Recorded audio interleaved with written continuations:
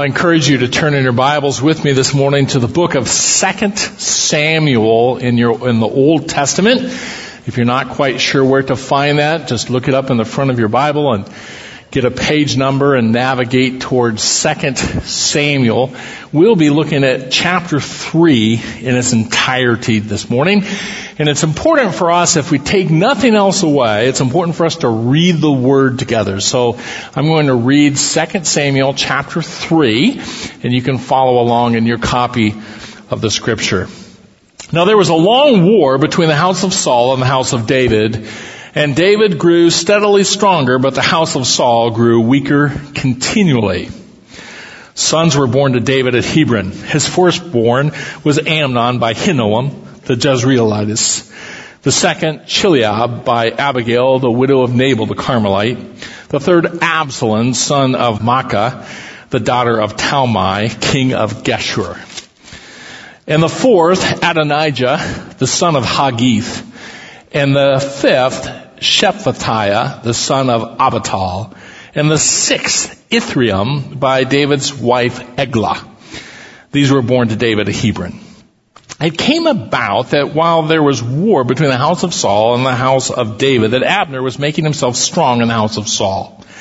Now Saul had a concubine whose name was Rizpah, the daughter of Aiah. And Ishbosheth said to Abner, "Why have you gone into my father's concubine?" Then Abner was very angry over the words of Ishbosheth and said, "Am I a dog's head that belongs to Judah? Today I show kindness to the house of Saul your father, to his brothers and to his friends, and have not delivered you into the hands of David. And yet today you charge me with a guilt concerning the woman.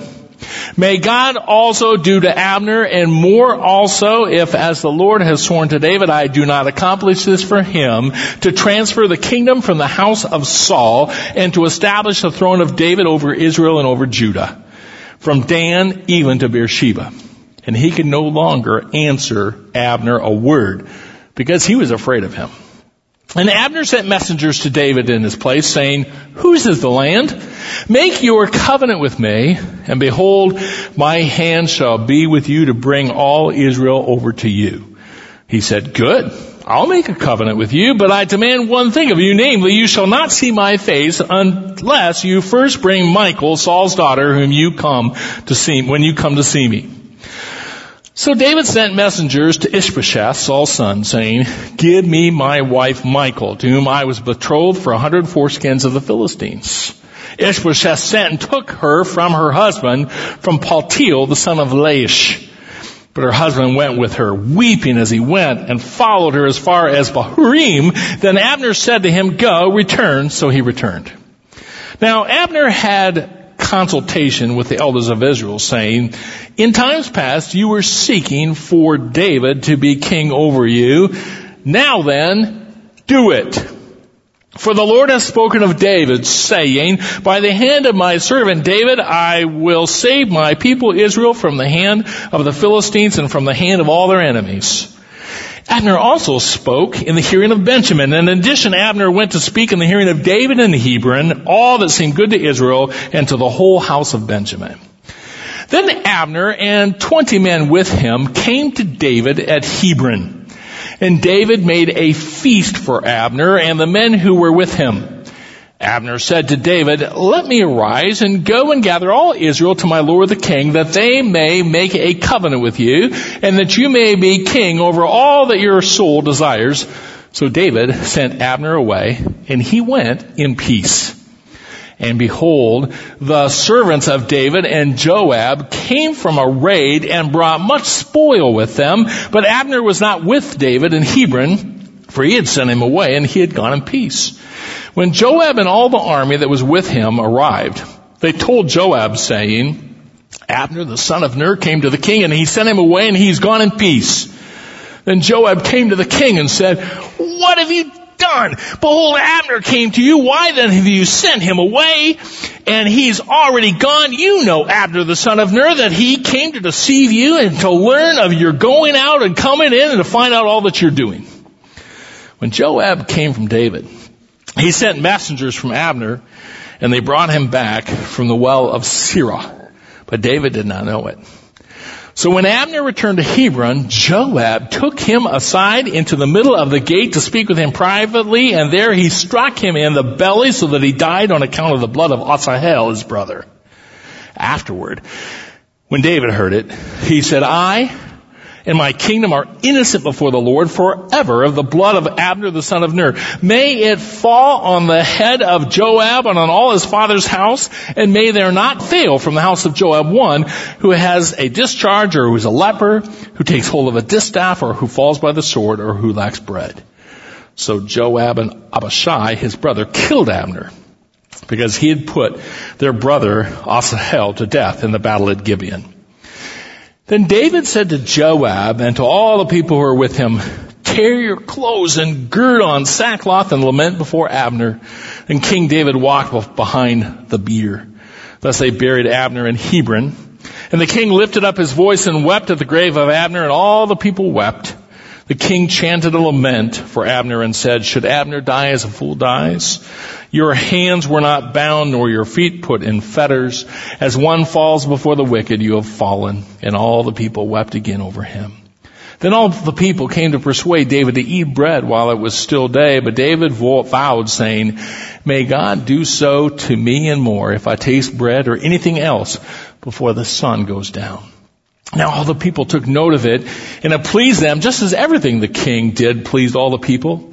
So all the people and all Israel understood that day that it had not been the will of the king to put Abner the son of Ner to death. Then the king said to his servants, do you not know that a prince and a great man has fallen this day in Israel? I am weak today, though anointed king. And these men, the sons of Zeruiah, are too difficult for me. May the Lord repay the evildoer according to his evil. We've noted in this book of 2 Samuel that God is demonstrating his right to rule. God, and God alone, is Israel's king. Now God has chosen to appoint representatives of his rule. The first, King Saul, then King David, here in the books of Samuel. Saul, we see in 1 Samuel 15, disobeyed God. So God sent his prophet Samuel and communicated to Saul that the kingdom would be wrenched away from him and given to a better man. In 1 Samuel 16, we see that man as David. So as we come to 2 Samuel, roughly 15 years have passed since that promise that God made to David that he would be Israel's next king. 15 years. And as we come to 2 Samuel, we see God's promises coming to fruition. Maybe not in David's timing. And over that 15 years, as he had to flee away from pursuing Saul, who wanted to kill him, probably many times he wondered, is God's promises to me, are they true? And yet we find that God is always true to his promises. Remember, David is king over the south right now, over Judah. One of Saul's sons, a guy named Ishbosheth, was put into power by Saul's general, Abner. So Ishbosheth is king over the north. David is king over the south. And as we come to chapter 3, we're going to see that God is at work, that David and his line, his kingdom is growing stronger, while Saul's dynasty continues to grow weak.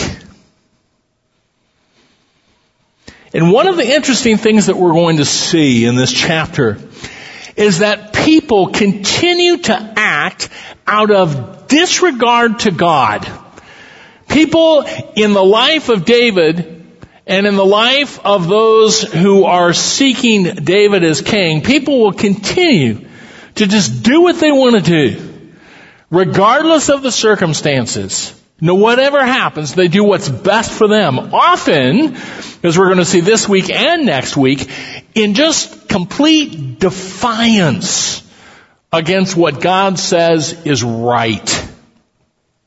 And yet, God somehow takes those acts, willful acts against him, and weaves those, orchestrates those in such a way that God actually uses those to carry out his promises. Now here's a question for you and for me. How should I respond? How should you respond when you have people in your sphere of life, in your network, who are willfully acting in disregard to the things of God? How should we respond to that? I mean, is life just totally out of control? And what we're going to see this morning is that God is able to orchestrate even those direct acts out of disregard to the things of God. He's able to orchestrate all of those things into a fabric, a tapestry by which his promises, his will comes to fruition, is carried out. When I was a kid, probably my favorite thing to do was to spend time with my grandpa and my uncle, who farmed together on the farm where my father was born and grew up. And when I was a young boy, my uncle rented an 80 just north of my grandpa's farmstead. And on that 80 was a pretty nice fishing pond.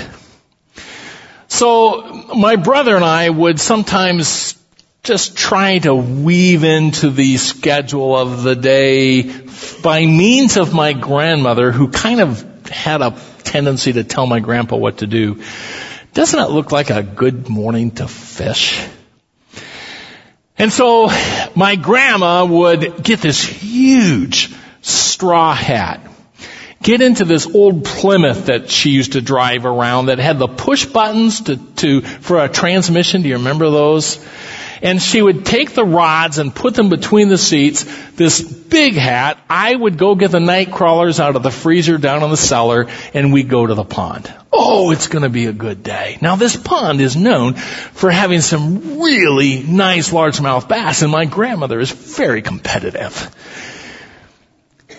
There's a problem. While there's some really nice bass in there, it is just teeming with these little tiny rock bass. I mean, they are just a nuisance. You cannot cast into that pond without coming back with a little rock bass. And my grandmother would get so mad at those because it's keeping her from catching the big fish. And she says, just don't throw them back in the pond, just chuck them out in the field. And my brother and I had more fun chucking rock bass than we did fishing.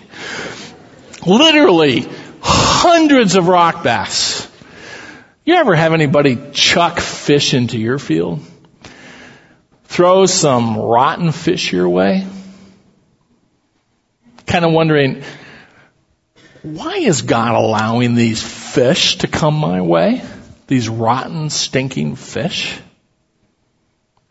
And right when we're in the middle of these fish coming our way, it's hard to understand. And yet, if it's true, what I was taught in grade school, that the Native Americans, when the Pilgrims were here, taught the Pilgrims how to plant corn and would put fish in with the corn. I don't know if that's true, but that's what I was taught.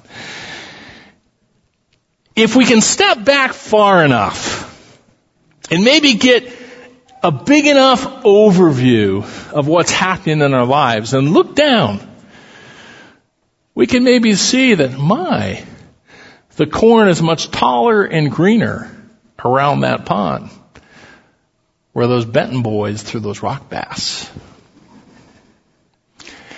And when we can step back enough and see in just a little snippet of our lives with enough breadth and height, sometimes we can actually see how God takes those quote unquote bad things that hit us, sometimes just willful acts of throwing rotten fish our way by people who have no regard for God at all, God can take those rotten fish and He can orchestrate them and weave them in a way that He actually carries out His promises to us. And that's what we're going to see here in 1 Samuel 3. Now the chapter opens with the first 5 verses with what I believe is just a very clear principle. And here it is.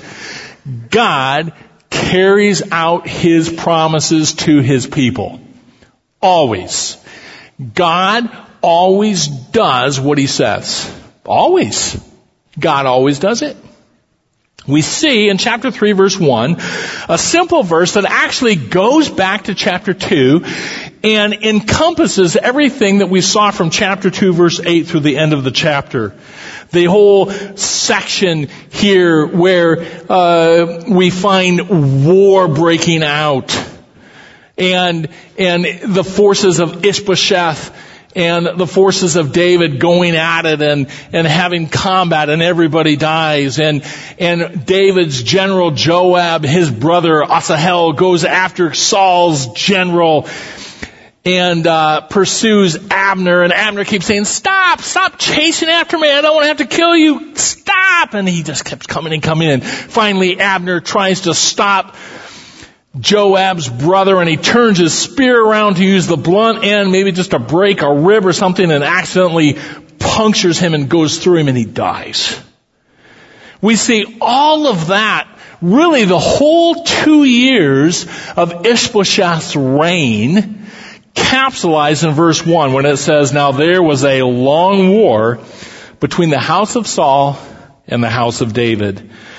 And David grew steadily stronger, but the house of Saul grew weaker continually. Here's the point. God has promised to Saul, I'm taking the kingdom from you. God has promised to David, I'm giving the kingdom to you. And we are going to see God give the kingdom to David. And when we get to chapter 7, we're going to see God telling David that a descendant of his will reign on his throne forever and ever, that one that we know is Jesus. And just as we see God is always faithful to His promises in bringing the kingdom to David, we will take confidence in God's future promises that David's descendant, Jesus Himself, will indeed reign forever and ever on the throne. And we find here, capsulized for us in one verse, this truth. God always does what He says. Now verses 2 through 5, we look at those verses and why are those there? It's basically the verses say that David has 6 wives and 6 sons. By the way, if you are with child and thinking about baby names, I would discourage you from using the names in chapter 3 verses 2 through 5. It's just kind of hard to get your arms around, tough on the ACT. So, why is this here? It's not because God is somehow condoning David having multiple wives, and we're going to look at that in a moment. What it simply is showing, remember in this ancient Near Eastern culture, when a man has many sons, it means that he's greatly privileged. It's just accentuating verse 1 that David continues to grow stronger and stronger, and Saul's house continues to grow weaker and weaker. The point is this: God always does what He says He will do. I have a multitude of pet peeves. Some of my pet peeves you will look at and say, why is that a big deal? But I have one that just drives me crazy, and it happened again this week. I was in a meeting and my phone rang, and it was my dentist's office saying, I just wanted to remind you, you have an appointment on Wednesday at 4 o'clock. And I feel like saying, well, why don't you just pin a note on my shirt next time I come and I'll bring it home to my mom? Yes, I know I have an appointment. You don't have to call me and tell me I have an appointment. I'm an adult. You don't have to do that. It just drives me crazy. And then my wife says, Steve, be nice. Remember that the vast majority of the population don't do what they say. And if they don't call, people won't come. See, the voice of reason.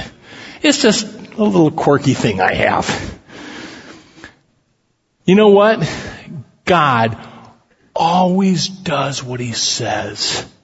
If He says, I'm going to be there for you, He will be there. He always does what He promises. Always. And just as He's promised to turn the kingdom over to David, and as we're going to see in chapter 7, He's going to promise David that a descendant of his will sit on that throne forever and ever. We know that He always is going to do what He's promised us in giving us a Savior, a King who will reign forever and ever. God always does what He says. Even when people start throwing fish. Turn over to verses 6 and following now. Because we're going to see in the remainder of this chapter 2 examples of disobedient actions. Just people just looking after their own, what they want. Total disregard for the things of God. They just are maneuvering. They just want what they want. They don't care what God's Word says. And yet God can take these disobedient actions of people and orchestrates them into fulfilling His purposes for His people. The first one of these instances is just a blatant act of disregard for what is right, is found in verses 6 down through 19. And again, it's hard for us to totally grasp what's happening because this is kind of foreign to us in our culture. Remember, even in verses 2 through 5, David had 6 wives, most likely for political reasons. He married this girl from this region, and thus there's a tie there. Even though in the book of Deuteronomy, in chapter 17, verse 17, God says when you go into the land, you're going to appoint a king. And here's something that king needs to remember. He shall not multiply wives for himself. So David was not following God's best. This is not a model here for marriage. We know that God's model is one man, one woman, inseparably bound. Genesis 2 tells us that. Here, when we come to chapter 3, verses 6 and following, we find this whole discussion about a concubine. This is not God's best. A concubine would be a woman in Saul's harem. Very accepted within the ancient Near East. It's not God's best. And this would be a woman that Saul would have had physical relations with, but is not his wife. Well, we see in this section Ishbosheth making an accusation against Abner. Remember, Abner is Saul's general. Last week we saw Abner was actually a very powerful man, and he's the one that put Ishbosheth into power in the first place. He made Ishbosheth king over the north. He's done everything for this guy.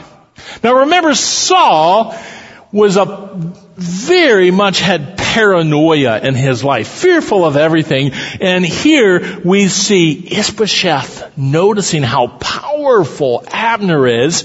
And so in verse 7, Ishbosheth does this. Now Saul had a concubine whose name was Rizpah. We'll see her later in the book of 2 Samuel. The daughter of Aiah. And Ishbosheth said to Abner, "Why have you gone into my father's concubine?" Now that's a euphemistic way of Ishbosheth saying that Abner had physical relations with Rizpah. Now the text does not tell us if this actually happened or not. My personal opinion is that it did not. Abner reacts violently to this accusation. he in verse 8 says, am I a dog's head that belongs to Judah? Now, that's hard for us because we love our dogs. I mean, come here, Spot. I read about Spot ever since I was in first grade. But in this time, in the ancient Near East, a dog is the lowest thing you could think of. And here, Abner is saying, am I a dog in Judah? And look what he says in verse 8. He says, today I show kindness. That's that special Hebrew word we looked at last week. Chesed. That when God shows it to us, it means He's always faithful to us. He's loyal to us. Here, Abner says, I've shown chesed to your house. I've prevented David's forces from taking you captive. I've protected you. I've not delivered you. And this is how you repay me. You accuse me of having relations with your father's concubine. Now, Ishbosheth is not saying this out of some sense of morality. He is not making this accusation accusing Abner of some sort of illicit relationship or sin against God. That's not what's happening here at all. In this culture, in the ancient Near East, if Abner did indeed do this, it would be Abner saying, I have a right to the throne. It would be a political move. One of the reasons why I don't think this took place is that Abner had no reason to do it. He was already in charge. He's the one that put Ishbosheth into power in the first place. It doesn't make sense. We find Ishbosheth making a charge against a man who has been faithful to him. A damaging charge. And yet God is going to use that charge, orchestrate it in actually bringing about His promises to David. When Abner hears this charge, he says in verses 9 and 10, may God do so to Abner and more also, if the Lord has sworn to David, I do not accomplish this for him to transfer the kingdom from house of Saul to establish the throne of David over Israel and over Judah, from Dan even to Beersheba, meaning the whole territory. Abner says, because I showed you kindness and you have accused me of this, I am going to take the entire kingdom and I'm going to bring it to David. What did God promise to David? The kingdom's coming to you. Here, Ishbosheth has blatantly made a charge against Abner. And Abner, in response, even though he's not realizing he's doing God's will, he's angry. He's doing it out of anger. God takes those actions on the part of Ishbosheth and weaves them into His purposes. So we find down here in verses 12 and following, Abner comes to David and said, make a covenant with me. And David says, I sure will make a covenant with you, but you need to give me my wife Michal back. Saul's daughter, the one that I slew 100 Philistines for when she was taken from David when Saul turned on him. Again, not probably because David had this deep love for Michal, but because she's Saul's daughter. David is the son-in-law of Saul. What better way to unify the kingdom? And so Michal comes back to David, and then Abner in verses 17 and following brings the elders of Israel together and said, you guys have always wanted David as your king. Do it! So Abner is carrying out God's promises as a result of a reckless accusation on the part of one who wasn't concerned about doing the things of God. Look at verses 20 through 39. A second example of a disobedient action. Remember that, again, we have King Saul, who has a general, a guy named Abner. We have King David, who has a general, a guy named Joab. And remember last week, Joab has a brother named Asahel, and Asahel was really fast, and he took after Saul's general Abner to kill him. And Abner kept saying, Stop, Asahel. Stop following me. I don't want to have to kill you. Stop it. And he just kept coming. Finally, Abner takes his spear, turns it around to use the blunt end, I think just like break a rib on this guy, and Asahel's coming so fast, the blunt end of the spear goes all the way through him and he dies. Well, Joab now hates Abner. Well, Joab is out fighting a fight, raiding some foreign people so he can bring the plunder back to fund the southern kingdom, to fund Judah, because they don't have taxation at this time. And while he's out warring, David hosts a supper, has a dinner, and he invites Abner, and Abner comes. They have a great dinner. They come up with a plan, and it tells us in the end of verse 21 that David sent Abner away, and he went in peace. Not just, hey, I feel good about my supper. No, it was like this sense of well-being, that everything was right between David and Abner.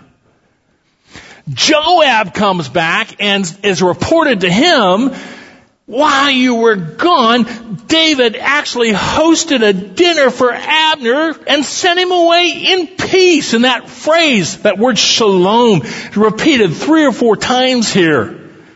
Meaning that Abner felt security with David. Well, unbeknownst to David, Joab, in his seething anger, who said, David, you idiot! Don't you know he was just here to spy on you? Joab sends messengers to Abner. Hey, come on back. The king wants to talk with you. And Abner comes back into Hebron. And Joab says, hey, come here, I want to talk with you. And he comes and stabs him. And Abner dies. Now remember, 2 things are going on here. David has sent Abner away in shalom, in peace, in security, and rest. There's no reason for Abner to have distrust when David's general Joab calls for him.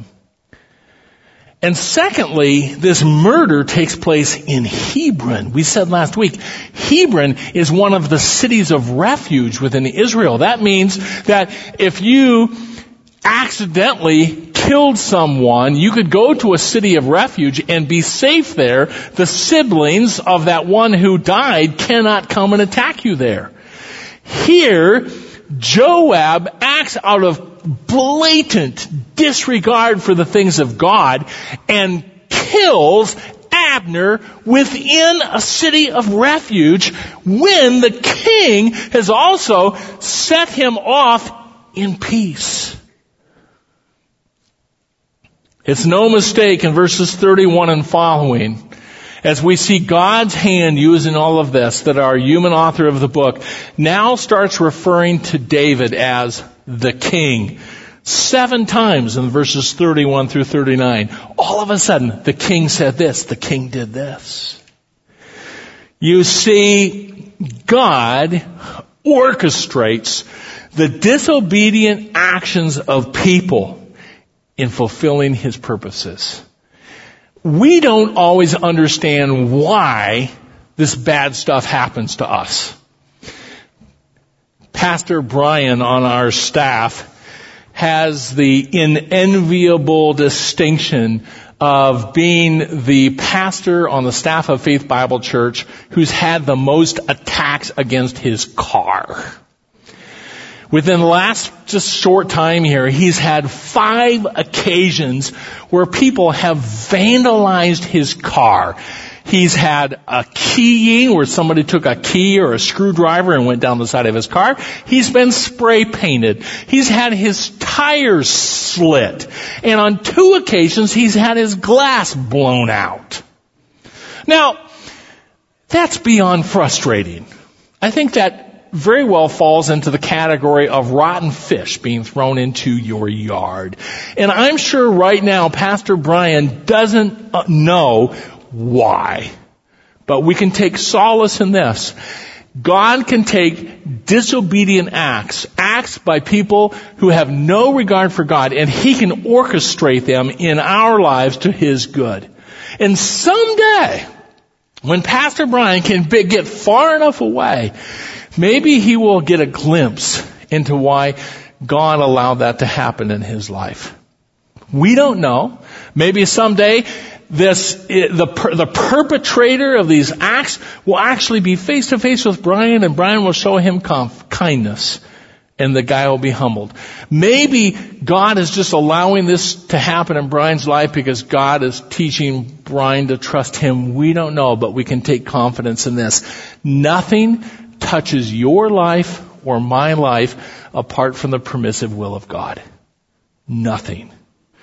Remember Romans 8:28. Romans 8:28 says we know that God causes all things to work together for good. He orchestrates things.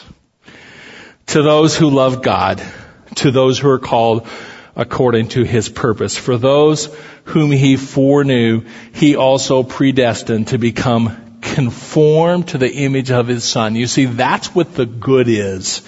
When Paul says in verse 28 that God causes all things to work together for good, the good is explained in verse 29.